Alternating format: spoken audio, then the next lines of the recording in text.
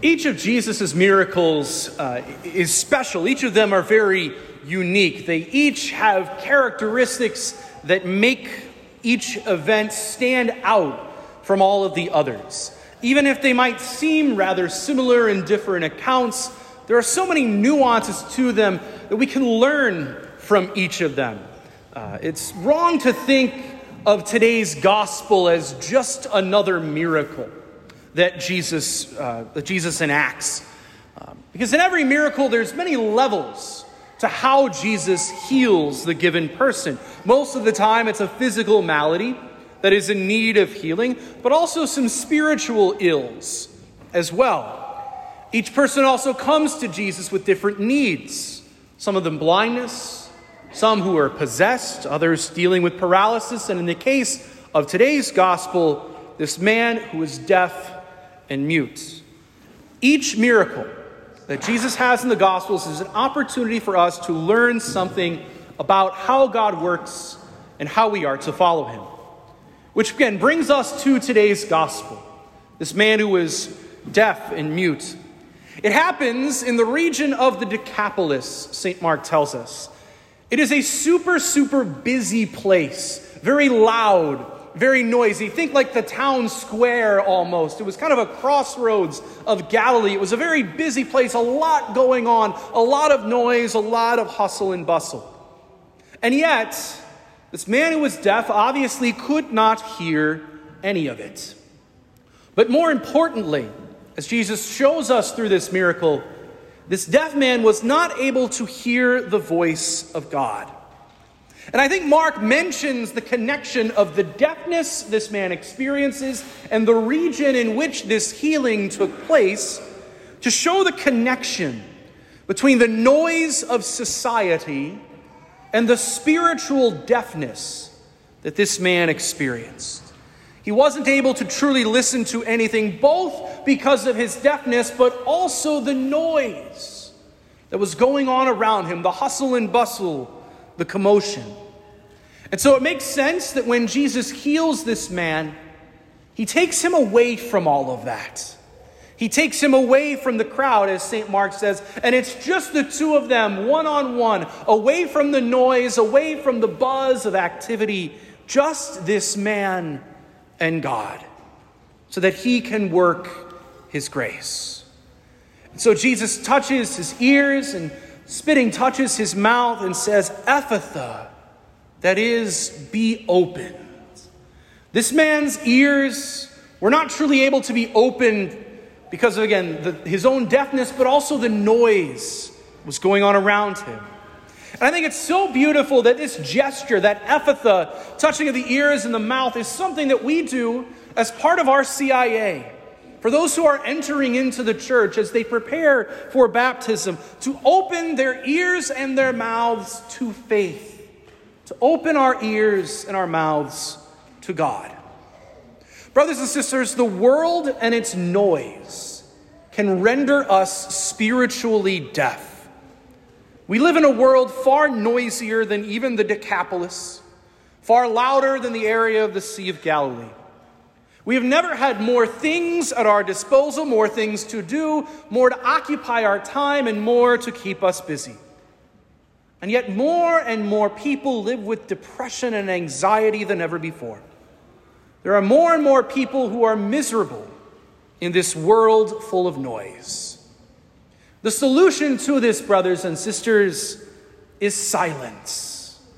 We who are spiritually deaf at times need Jesus to take us away from that crowd, to take us away from the noise, so that our ears might be opened to his words. It is ironic that Jesus opened this man's ears not to noise, but to silence.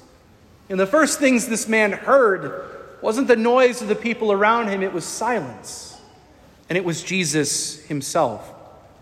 And this makes sense. Look at how things grow in nature. They happen and they grow in silence, very quietly, slowly, as opposed to loudly and bombastically. And it is the same in the spiritual life too. We grow in our spiritual lives through silence. That's the condition that helps the seedlings of our souls to grow. And if we find ourselves unable to focus, unable to hear God's voice more clearly, we need more silence in our lives.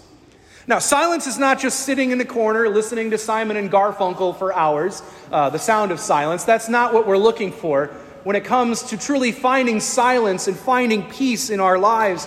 It is getting away from our routines, getting away from our activity and the distractions, and resting in the quiet and in the stillness. Again, our very noisy world has such a difficult time being silent. We always find ourselves needing something to occupy our time and occupy our attention and activity. We never have time to truly be silent and at rest. And it's no surprise then that our world has a hard time hearing the voice of God. If we do not have silence, it becomes infinitely harder for us to attain truth, goodness, beauty, and love. Silence is more important than any other human work because it opens our hearts to God so that we might be able to do His work. So it's important to ask ourselves, I think, when was the last time that we genuinely had silence in our lives? Whether it was at home, in the car, or even on our own. No music in our ears, no checking our phones, not even really doing anything. When was the last time we had silence and were able to rest and hear the voice of God? Finally, at the end of this miracle, brothers and sisters, Jesus also opens this man's mouth to finally be able to speak. And again, it makes sense. If there is a difficulty that often accompanies deafness, it's being able to speak clearly. And I think spiritually this holds true for us as well. If we struggle to hear the voice of God, then we will also struggle with proclaiming the gospel as well.